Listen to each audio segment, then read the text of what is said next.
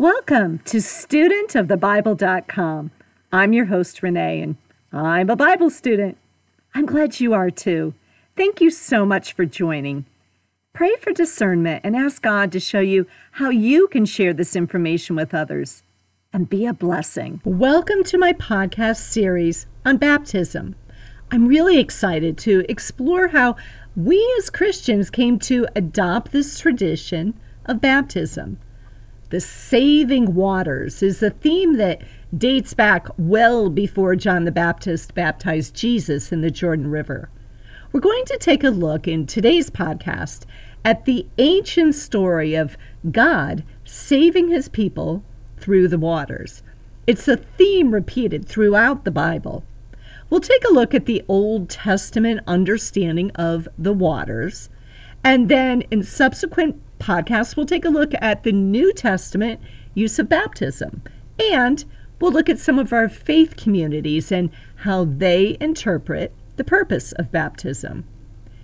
As we've discussed before, the Bible, it's really one unified story that points to Jesus, from the beginning of the Bible in Genesis all the way through Revelation at the end of the New Testament. The stories are woven together and interconnected, even though they're a collection of 66 books written by 40 different authors spanning about 1,500 years. So the description of the waters in the Bible, I'm hoping, will bring you to a similar conclusion that the stories really are connected and point towards salvation through Jesus and preparation for his return. As the Bible Project authors so succinctly put it, we're going to trace the pattern of God providing salvation for his people through the waters, and this theme of salvation through the waters will lead us to the stories of Jesus' baptism and the development of baptism in the early church. Are you ready to dive in? Waters appear at the very beginning of the Bible. In Genesis chapter 1, we have Creator God separating the waters that are dark and chaotic, and he creates a place where life can flourish. Listen to what happens. In the beginning, God created the heavens and the earth. Now, the earth was formless and empty. Darkness was over the surface of the deep, and the Spirit of God was hovering over the waters. And then we have in verse 6 of Genesis 1, and God said, "Let there be an expanse between the waters to separate water from water."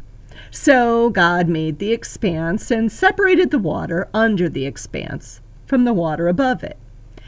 And then we have God gathering the water in one place and letting dry ground appear. God called the dry ground land, and gathered waters he called seas. Separating, it's a theme early on. God separating light from dark. God separating waters above from waters below. God separating seas from dry land. Now, all is good until we get to Genesis chapter 3. This is where we have a return to chaos again. Humanity, because of our desire to determine for ourselves good and evil, well, we unleash chaos back into creation. This is where we start to see God separating the waters again. But as the Bible Project authors explain this time, instead of God creating order through the acts of separating water like he did in Genesis 1, God will now rescue a remnant of his people who will pass through the waters.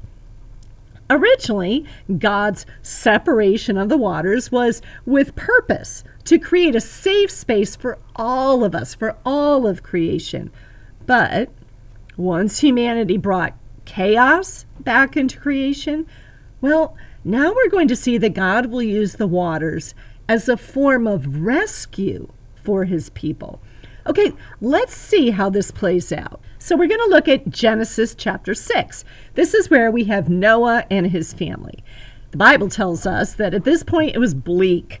There was wickedness everywhere. In fact, Genesis chapter 6, verses 5 through 8 says, "The Lord saw how great man's wickedness on the earth had become, and that the inclination of the thoughts of the heart was only evil all the time. The Lord was grieved that he had made man on the earth, and his heart was filled with pain. So the Lord said, I will wipe mankind, whom I have created, from the face of the earth, men and animals and creatures that move along the ground and birds of the air. For I'm grieved that I have made them." But Noah found favor in the eyes of the Lord. So what is God going to use to destroy? Water. What happens when God unleashes the flood is sort of a de-creation or an anti-creation, because it's really the opposite of the creation story. Because now this time, the springs of the deep and the heavens above literally open up, sending torrents of dangerous water, in a way reversing what God had done at the beginning of creation, which was to hold back the waters to protect life. So this time through this flood, God is going to wipe out all of creation from days 5 and 6, except for Noah and his family and 2 of every animal. When God rescues Noah and his family and the animals that were in the ark, God puts them on dry land. You're going to see that this is going to be a theme. See the parallel with the creation story, where God created a safe space. He separated the seas and created dry land. God places Noah and his family on the top of a mountain on dry land. And literally humanity and all living creatures start again. What's another significant water story in the Old Testament? Yes, it's the story of Moses. Now first, Moses as an infant is rescued from the waters of the Nile. And he's certainly escaping certain death. Remember, it was the Pharaoh who had ordered the death of every Hebrew male 2 years and under. So what Moses' mother did was she placed her baby in a handmade ark and placed him on the Nile River. Moses' name literally means to pull out from the water. Now, kind of a super cool side note is that Hebrew word for ark, A-R-K, is the same word for ark that Noah used that saved him from the waters. These are the only 2 times that this word is used in the Bible to save someone from the waters. So Moses, as a baby, is plucked out of the waters and is placed safely on dry land. Then we continue with the theme of the waters, and this is when Moses is 80 years old, and he's called by God to lead his people out of Egypt and across the Red Sea. What does God do? God separates the waters so his people can cross the Red Sea and end up safely on dry land. See how this theme is continued of God bringing us safely through the waters. 40 years later, the Hebrew people are ready to enter the Promised Land. This time, they're under the leadership of Joshua. Once again, God is going to bring his people safely through the waters. God has instructed Joshua to have the priests carry the Ark of the Covenant, different Hebrew word, and the priests are instructed to stand in the Jordan River. Okay, can you imagine how most likely frightened the priests were to be stepping into the rushing water of the Jordan River carrying the Ark of the Covenant? Joshua chapter 3 verses 12 through 17 says, "And as soon as the priests who carry the Ark of the Lord of all the earth, set foot in the Jordan, its waters flowing downstream will be cut off and stand up in a heap." Now, the Jordan's at flood stage during the harvest, yet As soon as the priests who carried the ark reached the Jordan and their feet touched the water's edge, the water from upstream stopped flowing. It piled up in a heap a great distance away. So the people crossed over opposite Jericho. The priests who carried the Ark of the Covenant stood firm on dry ground in the middle of the Jordan, while all Israel passed by until the whole nation had completed crossing on dry ground. Now, did you hear the author's emphasis of separating of the waters and people being deposited safely on dry ground? For the Hebrews here in this story, crossing the waters wasn't because they were being pursued by an Egyptian army like during the time of Moses, but crossing the river here would have been treacherous because it was at flood stage and flowed very rapidly. There's 1 million people who need to cross, and they are crossing the waters with God's help to get to that place, that dry ground that God has prepared for them, the Promised Land. Fast forward, here we have the story of Elijah, and it's told in 2 Kings chapter 2, verses 5 through 8. Do you know this story? It says, "The company of the prophets at Jericho went up to Elisha, Elisha, and asked him, 'Do you know that the Lord is going to take your master from you today?' 'Yes, I know,' he replied, 'so be quiet.' Then Elijah said to him, 'Stay here. The Lord has sent me to the Jordan.' And he replied, 'As surely as the Lord lives and as you live, I will not leave you.' So the two of them walked on. 50 men from the company of the prophets went and stood at a distance, facing the place where Elijah and Elisha had stopped at the Jordan. Elijah took his cloak, rolled it up, and struck the water with it. The water divided to the right and to the left, and the two of them crossed over on dry ground." What did you hear? The water divided, and they crossed over on dry ground. Okay, then, of course, the super cool thing happens. Elijah's miraculously taken to heaven in a chariot, and then his protege, Elisha, performs the same miracle and crosses the Jordan River on dry ground again. These are the 5 incidences recorded in the Bible where water is parted or separated by God. But it's not the last time that water is mentioned. Let's take a look at some other ways that water is mentioned in the Bible and see if you can start to see a theme. Let's forward to 700 BC. This is during the life of the prophet Isaiah. Now, Isaiah uses the metaphor of life emerging from chaotic waters. In Isaiah chapter 11, Isaiah prophetically talks about Christ's second coming. And he says he will gather the waters of the Egyptian sea and the Euphrates River so that men can cross over in sandals.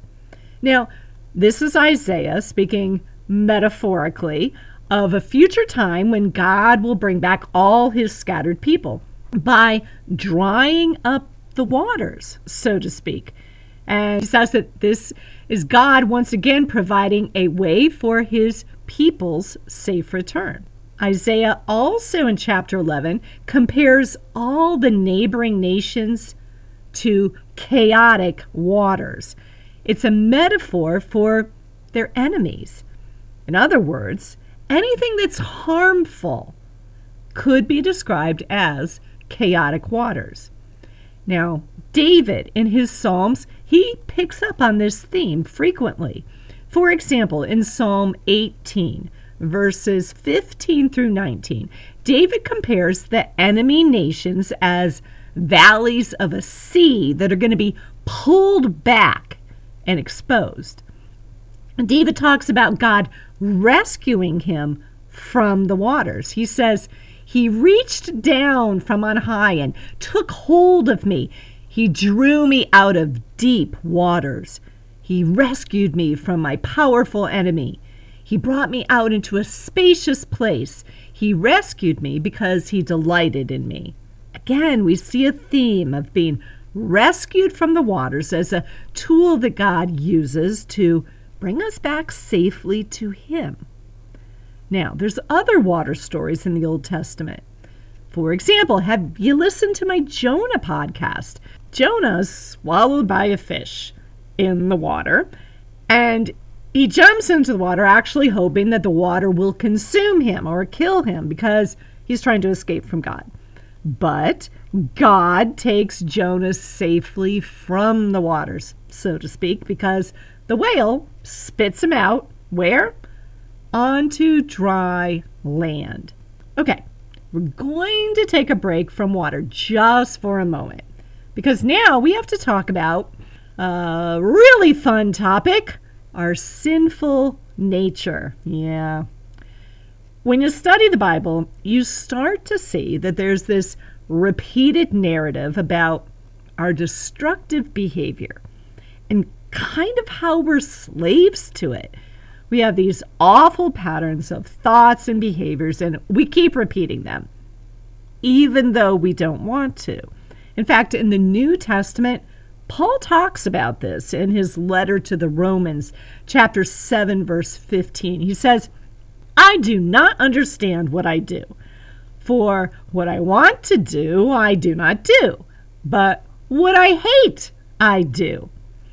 And if I do what I do not want to do, I agree the law is good.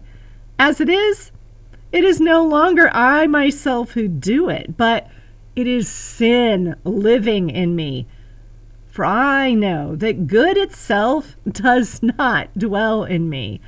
That is, in my sinful nature. For I have the desire to do what is good, but I can't carry it out. For I do not do the good I want to do, but the evil I do not want to do, this I keep on doing. Now, if I do what I do not want to do, it is no longer I who do it, but it's the sin living in me that does it. Okay, yeah, I know that's a lot of confusion, but at the same time, it makes a certain amount of sense, right? I do what I don't want to do, and I don't do what I do want to do. Okay, so we're slaves to our sinful emotions and behaviors, so to speak. The Bible then goes on to describe that humans are in a chaotic pattern that we can't seem to break ourselves. It seems that we need someone to push back the waters of chaos in our lives. Are you following this metaphor? This is repeated throughout the Bible. We humans need someone to hold back the waters. Now remember, the whole point of the Bible is for us to see ourselves in the narrative and see our need for a savior. It's not just a story about some ancient people halfway across the world thousands of years ago who spoke a funny language and ate weird food. No, it's a story about us, our struggle against the chaos, our struggle against human nature, our need for a savior. The power that the Bible tells us that can conquer this chaos is not us. We would drown on our own. To continue this water metaphor, we can only be saved from the waters of chaos by God, through the Holy Spirit. We'll finish out this podcast talking about the importance of water to people living during the time of the Old Testament. And again, kind of continuing this idea of God rescuing us or saving us through water. Psalm 42. Now, this is written by sons of Korah, K-O-R-A-H. Okay. You might be asking, who is Korah, and why is it important that his sons wrote some psalms? Well, funny you should ask. Korah is actually mentioned in the book of Numbers, chapter 16. He made a bad mistake. He led a revolt against Moses. Not a good idea. So this guy, Korah, is one of the people who died when God caused the earth to open and swallow them up. Oh, yeah, that Korah. Well, anyway, Korah's sons, or actually ends up being his grandsons. Well, King David appointed some of them to be choir leaders. So, Psalms are songs, and they wrote 11 of them. One of them, written by the sons of Korah, is Psalm 42. Okay, so beautiful, and you've probably heard part of this. As the deer pants for streams of water, so my soul pants for you, O God. My soul thirsts for God, for the living God. The writer is comparing a deer's need for water for survival and our need and dependence on God for survival. And even though most translations say, my soul thirsts, many theologians feel it really should say, my throat thirsts instead of my soul. Because in ancient times, that was a better image of the entire body, because the throat to ancient Hebrews really was the most important part of the body. It connected the head to the rest of the body. And so that way they would be describing their whole body thirsting for God. Living in Arizona, not hard to understand the ancient dependence on water. Israel is a desert. Much of the Bible narrative takes place in areas very dependent on water. Unlike other parts of the ancient world, the territory of the Old Testament relied heavily on wells that you had to dig or natural springs to supply their water. So flowing water or living water, water that moved, well, this became a metaphor for God's love and provision for his people. Having water that would move on its own, be active on its own, like spring water, well, that was truly a gift because it meant no one had to dig for it. According to the website womanofnoblecharacter.com, water is so important in Scripture that it is mentioned 722 times. That's more than faith, more than hope, more than prayer, and more than worship. I know. While water is life-giving, it also, as we've seen, can represent evil and difficulties. The prophet Jeremiah, he talks about the danger of being attracted to false waters of the Nile and the Euphrates. So Jeremiah is referring metaphorically to waters being temptation. Returning back to our buddy Isaiah in chapter 43, verse 2, he says, when you pass through the waters, I will be with you. And through the rivers, they shall not overwhelm you. And when you walk through fire, you shall not be burned. And the flame will not consume you. Who's going to protect you through the waters? God. Says, I will be with you. They shall not overwhelm you. Again, here, the waters represent danger, the world, temptations. But who saves us? God. So I hope you're starting to see that this Old Testament use of the word water is symbol for danger and chaos, but also it's pointing to salvation and eternal life, which God offers through his Son. Now we're going to see this theme of redemption through the waters also in the New Testament. So we're going to move to the New Testament, and one of the best stories told by John chapter 4. This is where Jesus is traveling from Judea on his way to Galilee. And it's about noon, which is in Israel during the summer, a time when most people would be taking a nap. They'll have the siesta. They're not going to be out in the midday sun. So Jesus sends his disciples away, but he goes to a well, and then a Samaritan woman approaches. Now, she is out in the midday sun because she's expecting at this time to not run into anyone. Her life is chaos. Think of the waters. She's been married 5 times, and the person she's currently living with is not her husband. So here we see a story played out of God rescuing us from the chaos of our lives using water. Jesus says, "If you knew the gift of God and who it is that is saying to you, 'Give me a drink,' you would have asked him, and he would have given you living water." The woman said to him, "Sir, you have nothing to draw water with, and the well is deep. Where would you get this living water? Are you greater than our father Jacob? He gave us this well and drank from it himself, as did his sons and his livestock." Jesus said to her, "Everyone who drinks of this water will be thirsty again, but whoever drinks of the water that I will give him will never be thirsty again. The water that I will give him will become in him a spring of water, welling up to eternal life." The woman said to him, "Sir, give me this water so that I will not be thirsty or have to come here to draw water." That's John chapter 4, verses 10 through 15. Did you notice how here Jesus refers to the water that he is to give the woman? Living water. And then he goes on to say, he is the source of that water, which springs up to eternal life.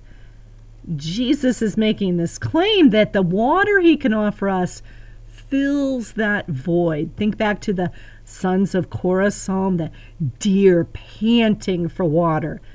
Jesus is the water that we need to quench our thirst or our desire for peace, joy, self-love, hope, satisfaction.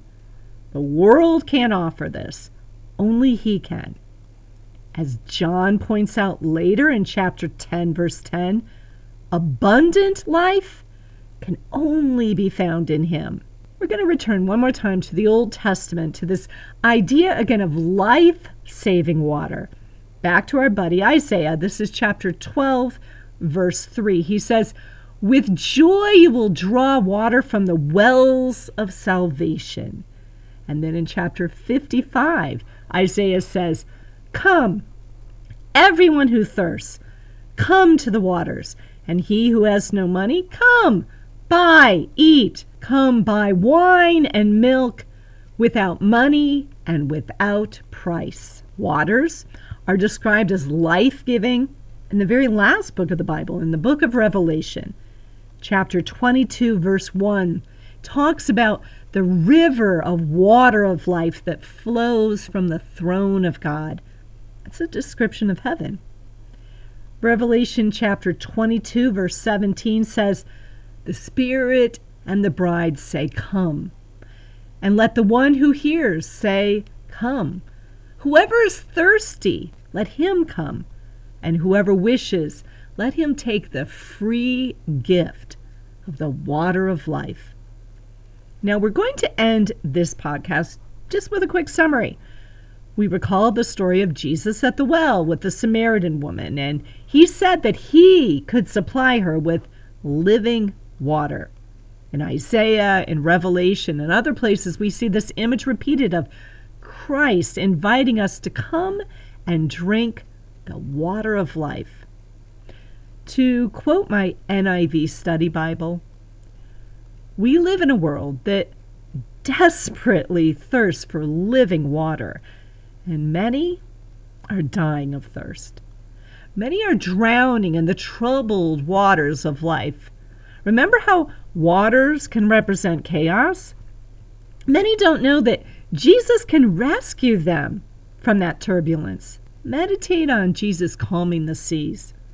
Remember when he did this for his disciples and they were in the boat on the Sea of Galilee? What do the waters look like in your life right now? Are you treading water, barely keeping your head up? Are you sinking in the sea of sin and despair? Or are you in faith walking on water, looking towards Jesus, who can provide us with life-giving water, water that can cleanse us from all of our sins. Now, we're going to pick up this theme of waters and how it leads to baptism in our next podcast. In the meantime, invite others to come and drink and be a blessing.